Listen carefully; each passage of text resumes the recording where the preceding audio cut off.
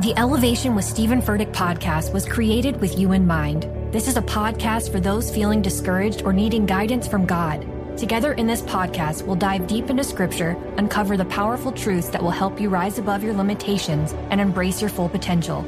We're here to equip you with the tools you need to conquer life's challenges. Listen to Elevation with Stephen Furtick every Sunday and Friday on the iHeartRadio app, Apple Podcasts, or wherever you get your podcasts. Danielle Moody here, host of the Woke AF Daily podcast. We've been with iHeart for a year, and what a year it has been. As we head deeper into 2024 and yet another life-changing election cycle, Woke AF Daily is here to keep you sane and woke. Make Woke AF Daily your podcast destination for 2024 election news and analysis. Listen to Woke AF Daily Season 5 on the iHeartRadio app, Apple Podcasts, or wherever you get your podcasts. What up? I am Dramos, host of the Life as a Gringo podcast. This is a show for the No Sabo kids, the 200%ers. Here we celebrate your otherness and embrace living in the gray area. Every Tuesday, I'll be bringing you conversations around personal growth, issues affecting the Latin community, and much more. Then, every Thursday, I'll be tackling trending stories and current events from our community. Listen to Life as a Gringo on the iHeartRadio app, Apple Podcasts, or wherever you get your podcasts. I'm Tamika D. Mallory. And it's your boy, my son, the General. And we are your hosts of TMI. And catch us every Wednesday on the Black Effect Network, breaking down social and civil rights issues, pop culture, and politics in hopes of pushing our culture forward to make the world a better place for generations to come. Listen to TMI on the Black Effect Podcast Network, iHeartRadio app, Apple Podcasts, or wherever you get your podcasts. That's right. Welcome to Stuff You Missed in History Class, a production of iHeartRadio's How Stuff Works.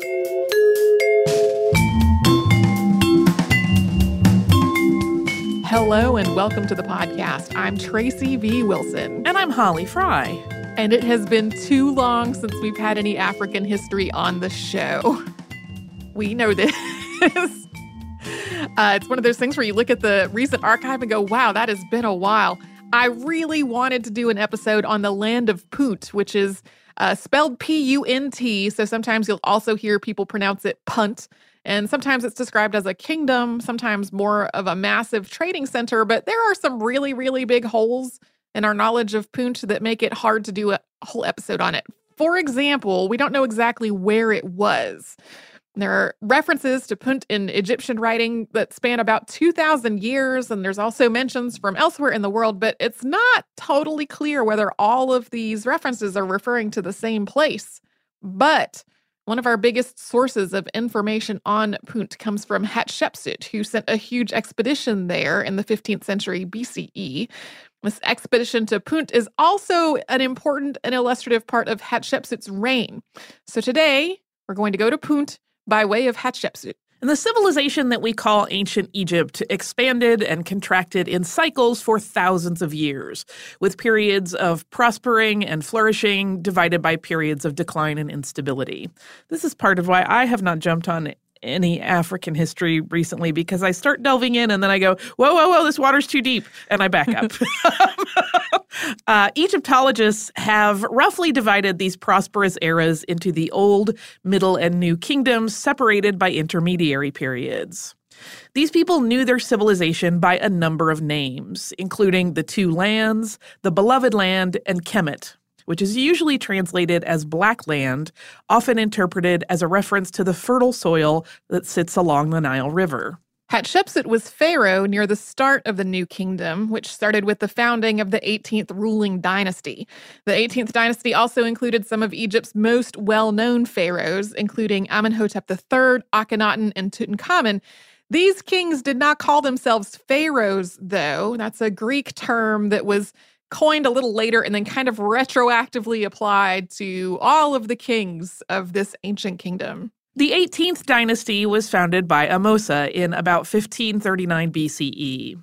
And after his death in about 1514 BCE, Amosa was succeeded by his son, Amenhotep I. But when Amenhotep I died in about 1493 BCE, he did not have a male heir.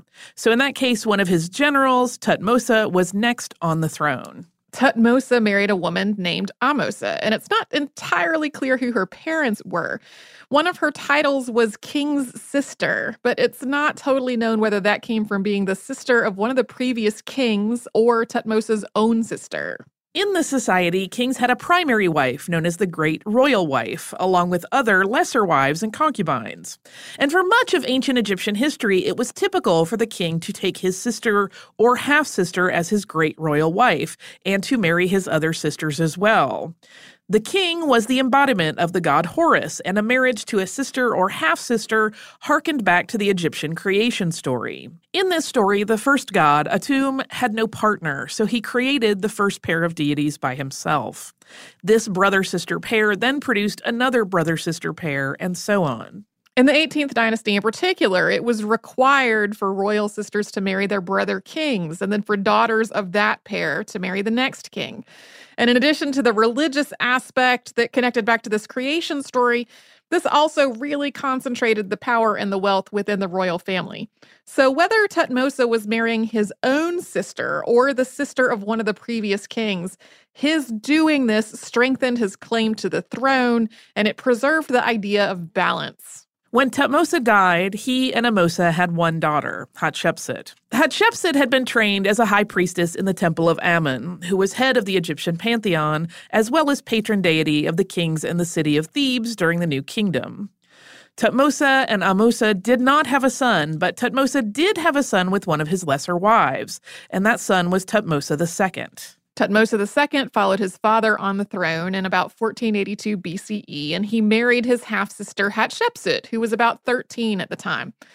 Because the new king was very young, inexperienced, and chronically ill, the king's great royal wife acted as his regent. But Thutmose II did not live long after becoming king. He died in about 1479 BCE, after he had been on the throne for about 3 years. By that point, he and Hatshepsut had one daughter, Neferura, and they did not have any sons. However, like his father, Thutmose II did have sons by other wives, including one by a woman named Isis.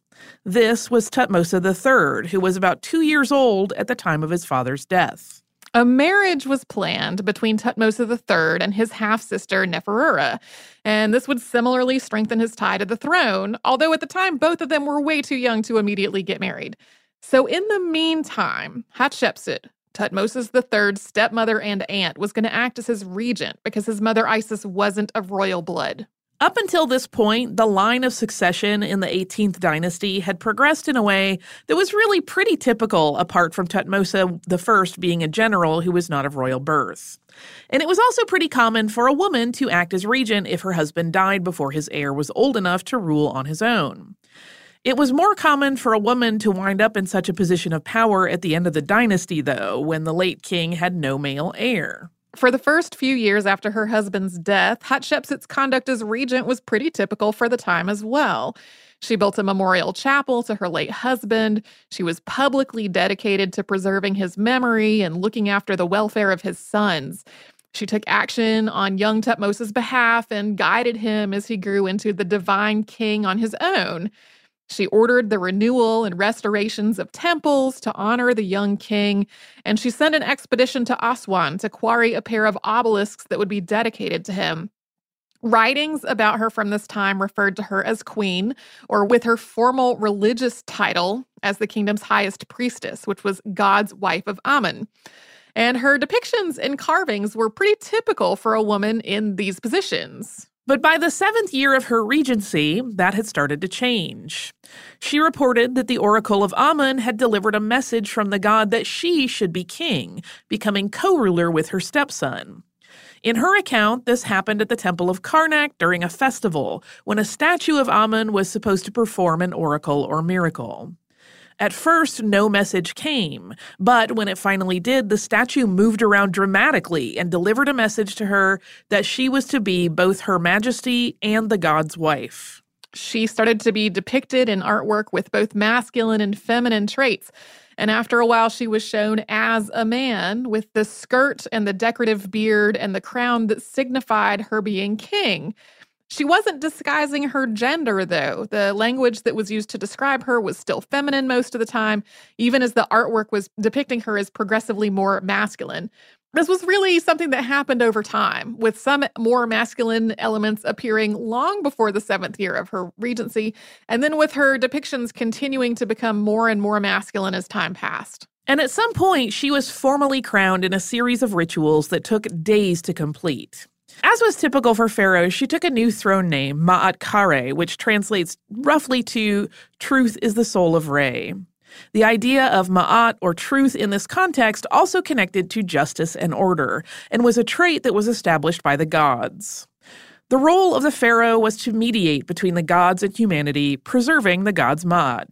There was also a goddess named Ma'at who was the personification of these traits. She also began construction of her mortuary temple, known as Djeser Djeseru, or Holy of Holies. This was built at the Deir el-Bahari temple complex near what's now Luxor. This temple was meant to guide her into the afterlife, where, as Pharaoh, she would transcend into a divine being, and it was to make sure that she was well provided for there. The tomb to actually hold her mummy was built in another location. Hatshepsut's mortuary temple was a massive 3-tier temple made from sandstone, full of statuary, including statues of Hatshepsut as the god Osiris. The structure itself still stands today. Relief carvings on the temple walls documented Hatshepsut's biography and her rule as king. This included a news story documenting her birth, that the god Amun had disguised himself as Thutmose I and impregnated Hatshepsut's mother. Both her throne name and her new origin story reinforced the idea that she had a legitimate claim to be king, and that she was connected directly to the god Amun, who had authorized her to do it. Although she was technically co-ruler with Thutmose III, for the rest of his life she acted as the sole monarch. She also changed his throne name from one that meant the manifestation of Re is enduring to one that meant the manifestation of the soul of Re is enduring, kind of adding a degree of separation between him and being a direct manifestation of the god. And it's not entirely clear what motivated her to do this. When archaeologists first unearthed her tomb in the 19th century, they concluded that she was power-hungry and conniving and had stolen the throne from her stepson for her own selfish reasons. And we're going to talk about why they came to that conclusion in just a bit. More recent scholars have pretty much dismissed that idea, though. While simple ambition might have been involved, it's also possible that there was some kind of threat to Thutmose III, and that Hatshepsut was protecting him by becoming the king herself. It might have been just that he had been king under a regency for about 7 years, and he still wasn't old enough to father an heir. It would probably be another 7 or so years before he could actually rule the kingdom on his own. That was a lot of time to get through in a world where early deaths were really common. And it's also possible that her doing this wasn't actually her idea, that it was something that advisors or the priesthood thought was necessary for some reason. Regardless, she could not have done this without significant support among the ruling class. She had carefully cultivated relationships and alliances for years as regent before taking on the role of king. What she did was unprecedented, but the elite in Thebes allowed her to do it. And the fact that they did suggests that she was admired and respected as a leader before she took the throne. Yeah, it's clear that regardless of what the motivations were, she was incredibly savvy to do this. And she also proved herself to be a capable ruler, which we will talk about after a sponsor break. I'm Saleha Mohsen, and I've covered economic policy for years and reported on how it impacts people across the United States. In 2016, I saw how voters were leaning towards Trump and how so many Americans felt misunderstood by Washington. So I started The Big Take DC. We dig into how money, politics, and power shape government and the consequences for voters. It's an election year, so there's a lot of focus on the voters that TikTok is reaching. The initial reaction is like, oh, things are looking so resilient. I don't want to be too pessimistic, but I just don't see the political will down in Washington right now to change their tune. I think the American electorate has been signaling that it expects a rematch of the 2020 election. These are unprecedented times.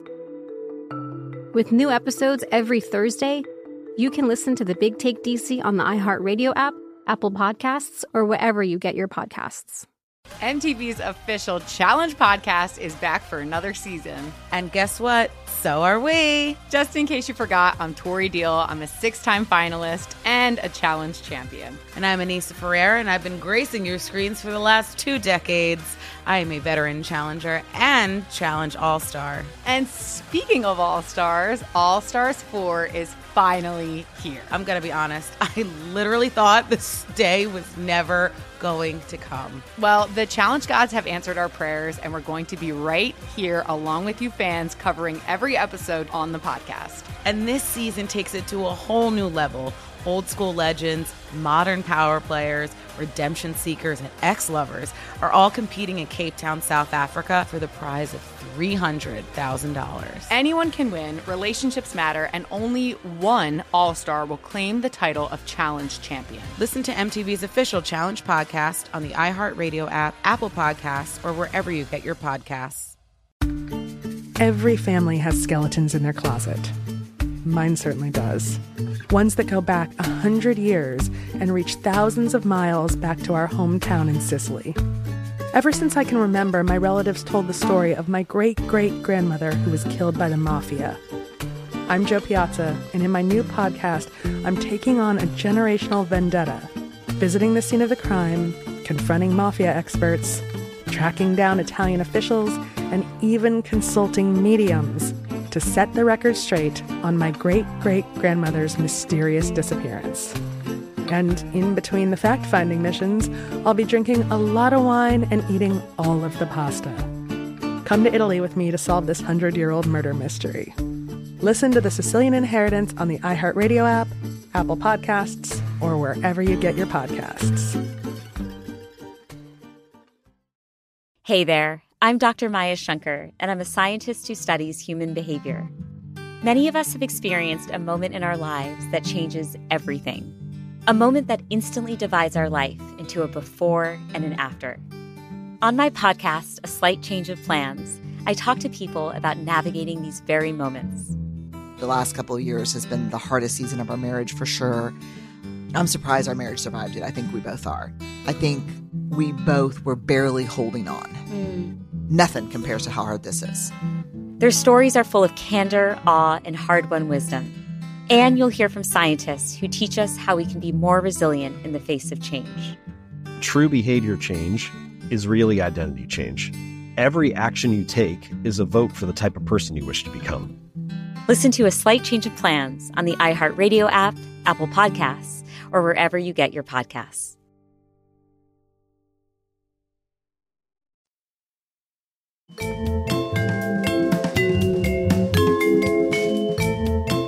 We talked before the break about how before Hatshepsut became king, the line of succession had unfolded in the 18th dynasty in a pretty typical way. But Hatshepsut's ascension to the throne wasn't typical at all. There were other women who had held positions of power in Egyptian history, but for one to take the throne in this way was really unprecedented. So in addition to her throne name and the revised story of her birth, she got to work immediately taking steps to try to reinforce the idea that she was a legitimate ruler. She commissioned hundreds of statues and other artwork depicting her as king, along with statues and structures honoring the god Amun. She expanded the priesthood and constructed temples all over Thebes and beyond, including a bark chapel that French archaeologists named the Chapelle Rouge after unearthing the blocks used to build it in the 1920s. The chapel's original location is unknown. It was dismantled after Hatshepsut's death, and its blocks were used for a pylon in Karnak. She employed craftspeople associated with some of the kingdom's most prominent families to do all of this, building up her base of support. Hatshepsut launched 2 military expeditions into Nubia, one of which she reportedly led herself. She also sent expeditions to mine gold in Nubia and in the Eastern Desert. She strengthened trading relationships with other parts of Africa and with the Levant, possibly as far west as what's now Afghanistan. Shortly after taking the throne, she also dispatched a massive trading expedition to Punt, which we'll be talking about in more detail in a bit. And throughout all of this, she gave favors to prominent men whose support she needed to stay in power. But she also made appointments to political newcomers, which gave her support that did not come with as many strings attached. In the 15th year of her rule, Hatshepsut sent another expedition to Aswan to quarry a second set of obelisks, with this pair being inscribed to her. A year later, she held a Jubilee festival known as Sed, something that was typically done in the 30th year of a king's rule to rejuvenate his power. It's possible that she chose this earlier date because it was about 30 years since her father had died, at which point she had become her husband's queen. So in a way, that marked the beginning of her time on the throne. At some point, she had her father's mummy moved to a tomb near her mortuary temple, again reinforcing her connection to the dynastic line. She also increasingly focused on her right to rule as coming from being her father's daughter, rather than her having been married to Thutmose II. During her time on the throne, Hatshepsut's most powerful advisor was a man named Senenmut. We don't know all that much about him as a person. He started out as the overseer of the large hall at the palace in Thebes, starting at the very beginning of Thutmose II's reign. He soon took on an increasing number of political appointments and became tutor to Hatshepsut's daughter. By the time Hatshepsut took the throne, he had become incredibly powerful and a very important figure. He ultimately amassed 93 different official titles and became chief architect of Hatshepsut's mortuary temple. He oversaw treasuries and craftspeople all over the kingdom. There's been some speculation that the two of them were linked romantically.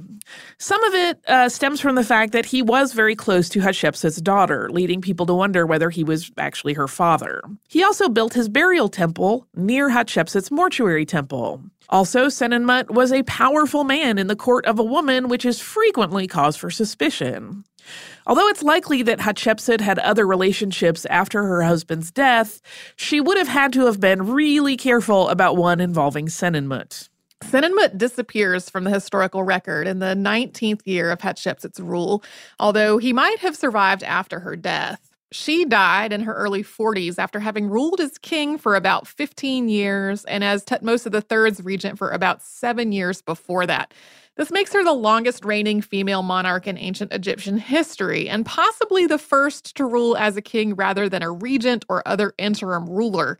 As we noted earlier, there were other women who served as regents or who grew into having a lot of power as queens, and there's some debate about whether any of these earlier women became kings in their own right. After Hatshepsut's death, Thutmose III became the sole ruler.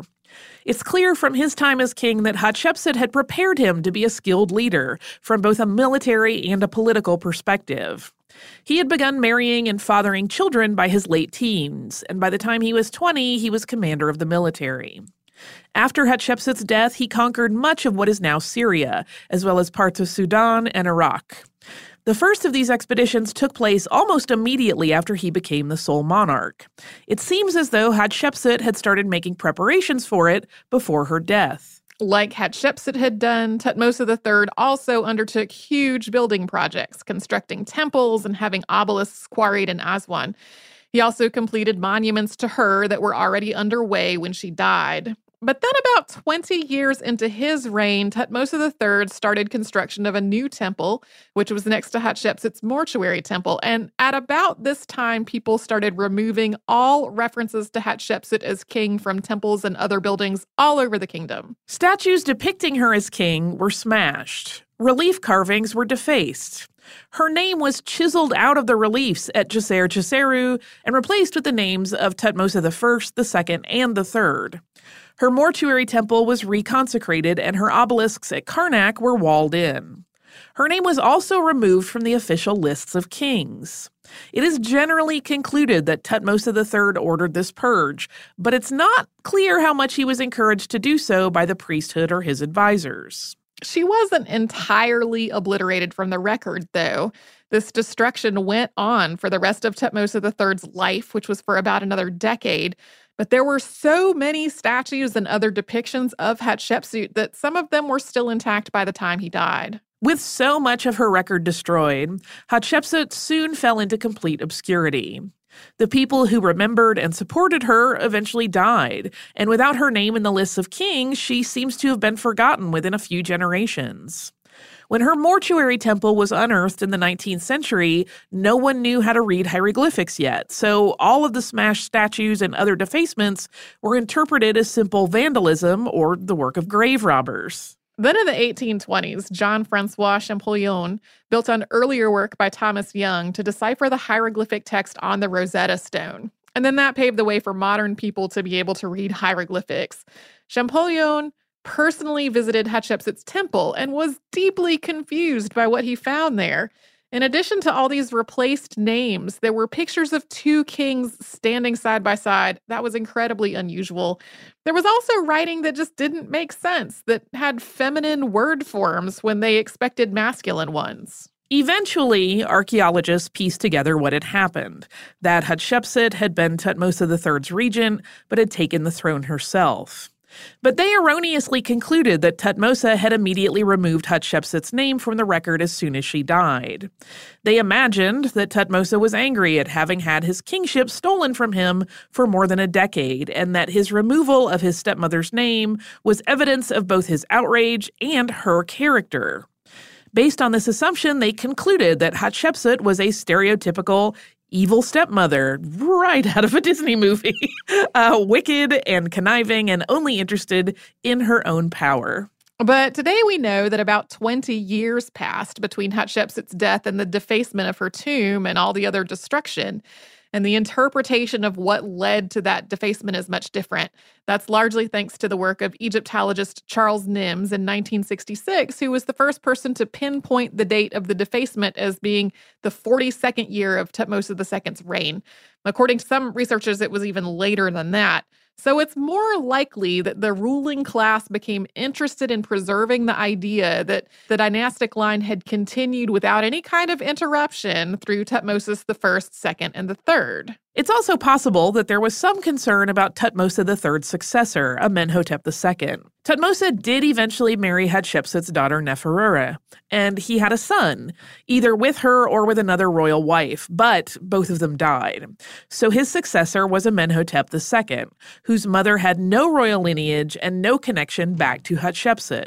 It seems that Thutmose III was concerned enough about the line of succession that he had Amenhotep crowned while he was still living, with the two of them acting as co-monarchs. So this removal of Hatshepsut from the record might have been connected to all this uncertainty. And it's also possible that the purge wouldn't have been considered necessary if Hatshepsut's daughter had survived and she had become the mother to the next king, rather than the king's wife coming from this totally disconnected lineage. The idea of a female king is also an affront to the concept of Ma'at that we talked about earlier. The king was supposed to be an intermediary with the gods and a living embodiment of Horus, keeping everything in balance. So having a woman in this role was basically the opposite of this idea of ordered justice. The fact that a woman had a relatively peaceful and prosperous reign in spite of this affront to Ma'at may have raised unwelcome questions about that divine order and the rule of other kings. Hatshepsut's mummy wasn't placed in the tomb where she intended it to be, or if it was later moved. But a mummy from a tomb that was found in the Valley of the Kings in 1902 might be hers. That tomb was fully excavated starting in 1920. During the excavation, archaeologists found the mummies of two women, one of which was on the floor. One of these was later identified as Hatshepsut's wet nurse. The other one, the one that had been on the floor, was positioned in a way that was often used for royal women. A CT scan found that it was missing a tooth. Meanwhile, a box marked with Hatshepsut's cartouche had been unearthed as well in a cache of royal mummies. A scan of that box revealed that it contained a tooth, and this tooth appears to be a match for the mummy's missing one. So it's likely that this was Hatshepsut's mummy, although that is still not 100% proven. Yeah, there was discussion of using DNA to try to confirm everything back when these initial analyses happened. I don't know what the results of that were. I could not find reference to it anywhere, but it's also incredibly difficult to get good DNA out of mummified samples that are this old. Anyway, this finally brings us to the voyage to Punt that I wanted to focus on from the beginning, and we will get to that after a sponsor break.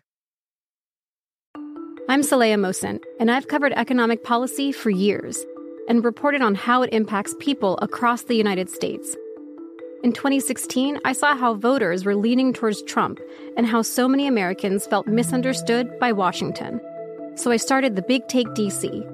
We dig into how money, politics, and power shape government and the consequences for voters. It's an election year, so there's a lot of focus on the voters that TikTok is reaching. The initial reaction is like, oh, things are looking so resilient. I don't want to be too pessimistic, but I just don't see the political will down in Washington right now to change their tune. I think the American electorate has been signaling that it expects a rematch of the 2020 election. These are unprecedented times. With new episodes every Thursday, you can listen to the Big Take DC on the iHeartRadio app, Apple Podcasts, or wherever you get your podcasts. Every family has skeletons in their closet. Mine certainly does. Ones that go back 100 years and reach thousands of miles back to our hometown in Sicily. Ever since I can remember, my relatives told the story of my great-great-grandmother who was killed by the mafia. I'm Jo Piazza, and in my new podcast, I'm taking on a generational vendetta, visiting the scene of the crime, confronting mafia experts, tracking down Italian officials, and even consulting mediums to set the record straight on my great-great-grandmother's mysterious disappearance. And in between the fact-finding missions, I'll be drinking a lot of wine and eating all of the pasta. Come to Italy with me to solve this 100-year-old murder mystery. Listen to The Sicilian Inheritance on the iHeartRadio app, Apple Podcasts, or wherever you get your podcasts. MTV's official Challenge podcast is back for another season. And guess what? So are we. Just in case you forgot, I'm Tori Deal. I'm a 6-time finalist and a challenge champion. And I'm Anissa Ferreira, and I've been gracing your screens for the last 2 decades. I am a veteran challenger and challenge all-star. And speaking of all-stars, All-Stars 4 is finally here. I'm going to be honest. I literally thought this day was never going to come. Well, the challenge gods have answered our prayers, and we're going to be right here along with you fans covering every episode on the podcast. And this season takes it to a whole new level. Old school legends, modern power players, redemption seekers, and ex-lovers are all competing in Cape Town, South Africa for the prize of $300,000. Anyone can win, relationships matter, and only one All-Star will claim the title of Challenge Champion. Listen to MTV's official Challenge podcast on the iHeartRadio app, Apple Podcasts, or wherever you get your podcasts. Hey there, I'm Dr. Maya Shankar, and I'm a scientist who studies human behavior. Many of us have experienced a moment in our lives that changes everything. A moment that instantly divides our life into a before and an after. On my podcast, A Slight Change of Plans, I talk to people about navigating these very moments. The last couple of years has been the hardest season of our marriage for sure. I'm surprised our marriage survived it. I think we both are. I think we both were barely holding on. Nothing compares to how hard this is. Their stories are full of candor, awe, and hard-won wisdom.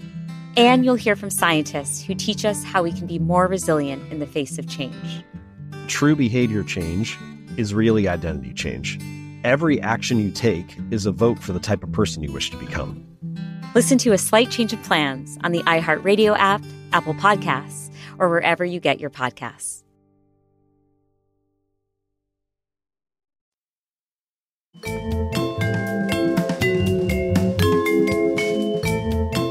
The first reference to Punt in ancient Egyptian writing is from the Palermo stone, which dates back to about 2500 BCE. That was more than 1,000 years before Hatshepsut became king. According to the Palermo Stone, King Sahura sent an expedition to Punt, which returned with 80,000 measures of a substance that's generally written as NTYW, sometimes preceded by an apostrophe. Some sources translate this word as frankincense, and others translate it as myrrh. Both of these are made from aromatic tree resins and are used to make perfumes and incense, as well as spices and medicine. This expedition also brought back wood in the form of rods or staves, which were probably used to make spears and other weapons, because the Egyptian kingdom's territory at that time didn't include trees that yielded wood that was good for that purpose. There are periodic references to Punt, also known as God's Land, in Egyptian writing after that. All of the documented expeditions were associated with kings who were known for exceptional leadership and good fortune. There are also fictional references, including the tale of the shipwrecked sailor. This story dates back to the Middle Kingdom, and in it, a sailor washes up on an island in the Red Sea and meets the Lord of Punt. The Lord of Punt is a serpent who gives him all kinds of gifts, including myrrh, eye paint, baboons, and elephant tusks. Egyptian documents describe 2 different routes to Punt. One of them is along the Red Sea, and one is along the Nile. Both of them involved some time on the Nile as well as travel over land.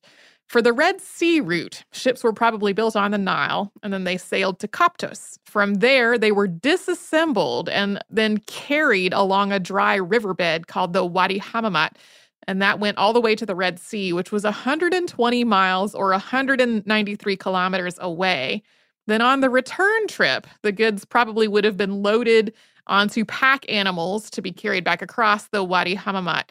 And then they would have been loaded into different ships on the Nile rather than deconstructing the ships and carrying them again. It was an involved process. You would only want to go to this place if it took that much effort, if you were going to get some really good trade goods out of it. You really had to want to do it. To travel along the Nile, ships would have used rowers and sails to travel south against the current, and then followed the current back.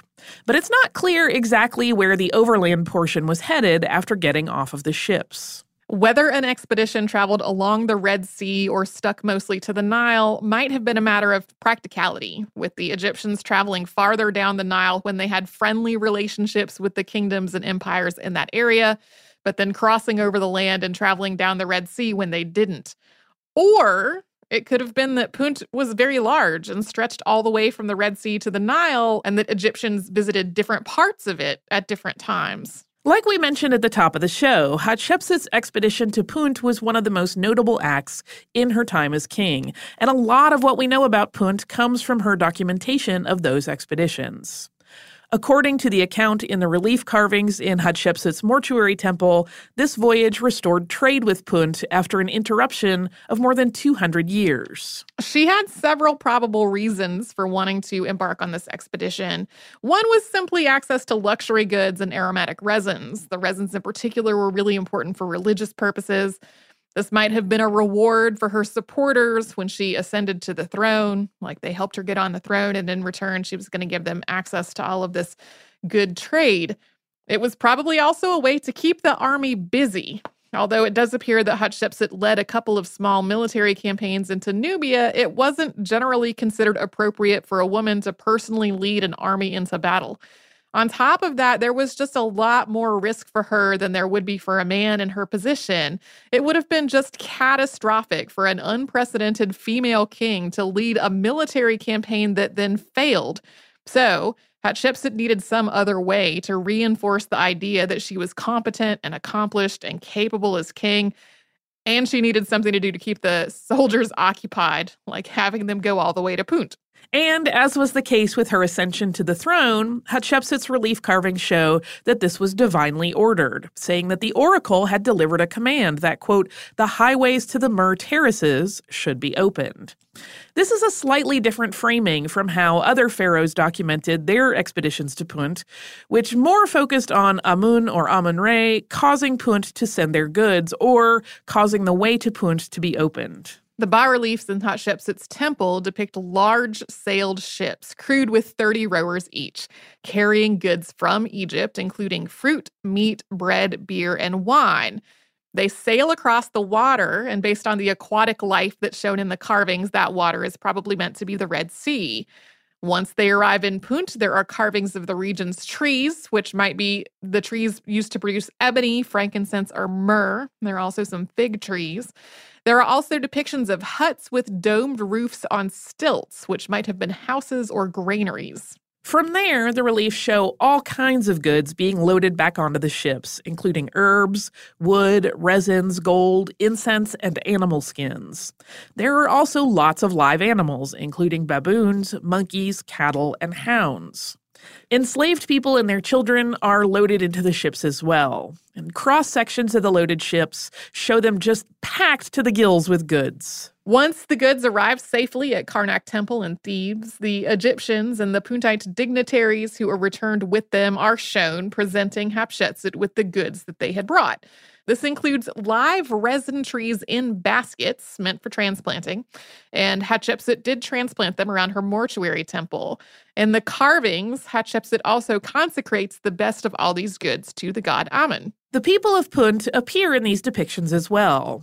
They have dark reddish skin with long hair and goatee-like beards. The only ones whose names are mentioned are King Parahu and his queen Ati. The queen is depicted as being very strikingly large, something that has led to a lot of commentary about her body. And a lot of it has started with the assumption that there was a pathological explanation for her body shape and size.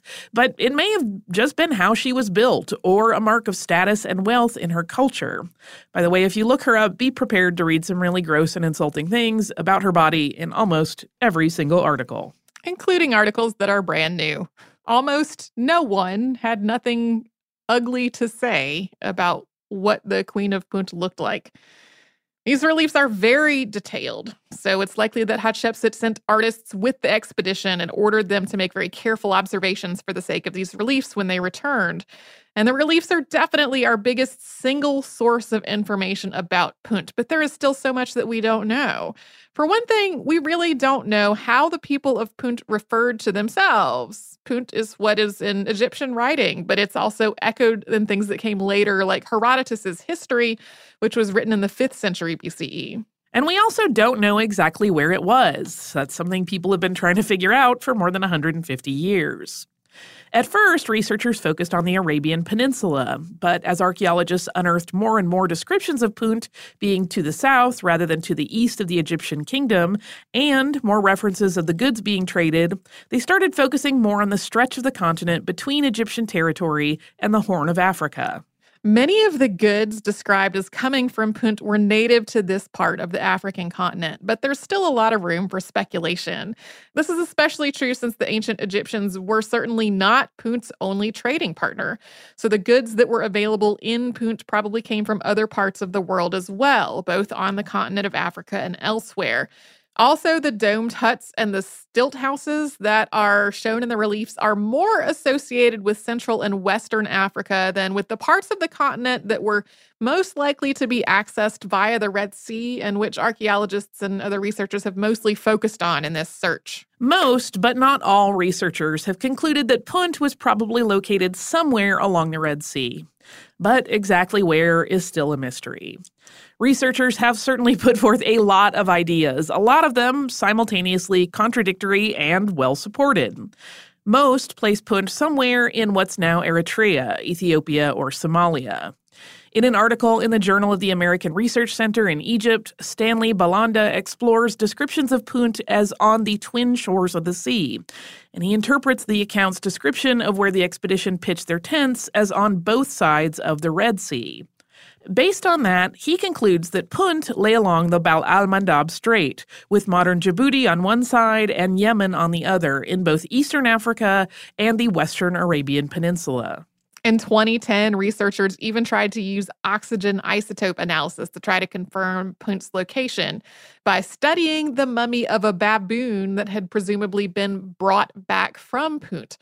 That research suggested that this baboon was from what's now Eritrea or eastern Ethiopia, and so they concluded that Punt might have covered all of that general area. A major archaeological discovery could clear all this up, but right now the biggest archaeological finds related to Punt are from the Egyptian harbor of Mersa Goasis, known at the time as Saw, which show evidence of trade with Punt. Regardless, though, Punt seems to have existed as an important and thriving trading partner from roughly 2500 BCE to about 600 BCE. The last Egyptian expedition that we know about took place under Ramses III in the 12th century BCE. Elusive Punt. Yeah. I'm very... You will also, if you go poking around on the internet, you will also find some more far-fetched and less well-supported ideas about it being in many far-flung places that are not in the immediate vicinity of Africa and the Arabian Peninsula, which aren't really supported so much by what we know in terms of what's documented about Egyptian relationships with Punt and about what we know about Egyptians' seafaring capabilities, which weren't amazing. They could get up and down the Nile pretty well, but they really tended to stick very closely along the shore of the Red Sea. They were not nearly as good as like getting out into the water away from that safety of land. They were focusing more on architecture, and that is fine. Yeah. We should also note that in the modern era, there is a place called Puntland, which is part of Somalia, and we know that that was named after the land of Punt, but it's not clear that that was the same physical location. Do you have a little bit of listener mail for us? I do have listener mail for us. This listener mail comes from Christopher. Christopher says, "Hello, ladies. I am a long-time avid listener to your podcast, having listened off and on for years. I recently started a new job with a longer commute, and your podcasts have been a huge blessing. I recently listened to your podcast on Chester A. Arthur, and you discussed in passing a church in Boston that had a large collection of Tiffany stained glass. I am an amateur stained glass maker, and I specialize in the Tiffany foil style. I was in Boston for work during the recent eclipse, and one of the stops I made in my free time was to a church that had a large collection of stained glass. Since I gather you may be familiar with it, I am not sure if this will interest you, but I took high-resolution pictures of the windows because of how impressive they were, especially when compared to my own skill. I'm not sure how familiar either of you is with stained glass in general, but when you're working on a window typically, at least in my experience, all of the different pieces of glass are approximately the same thickness. This is not the case in the windows of this church. Although you cannot tell from the pictures I took, I was able to get up close to the windows themselves, and there's a huge amount of variability in the thickness of the different pieces, which makes the finished product all the more impressive. I would like to second the motion to do an episode on Tiffany, either the person himself or the style of stained glass, or if I am dreaming, an episode on the history of stained glass itself. I'm attaching a link to the album I made of the pictures of the windows in case you're interested in seeing them.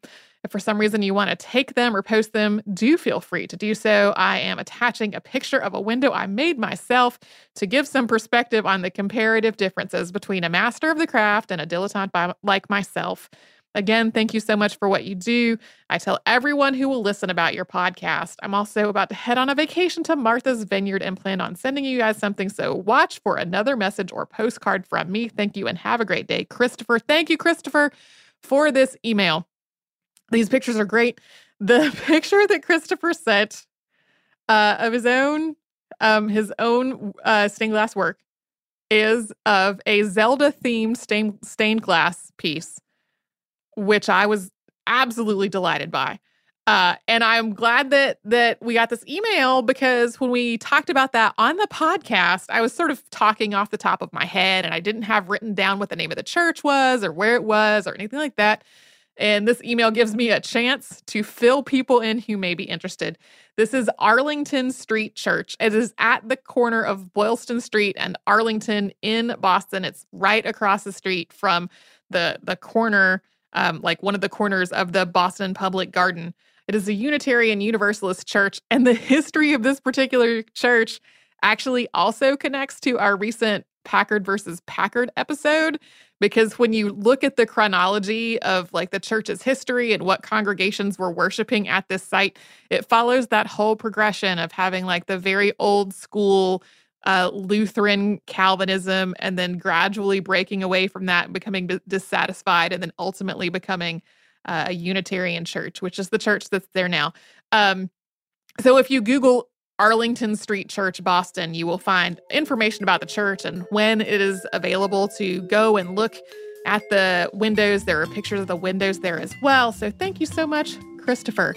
If you would like to write to us about this or any other podcast, we're at historypodcast@howstuffworks.com. And then we're all over social media at Missed in History. That is where you'll find our Facebook, Twitter, Pinterest, and Instagram. And you can come to our website, which is at missedinhistory.com, and find show notes for all the episodes that Holly and I have done together and a searchable archive of every episode ever. And you can subscribe to our show on Apple Podcasts and the iHeartRadio app and wherever else you get your podcasts.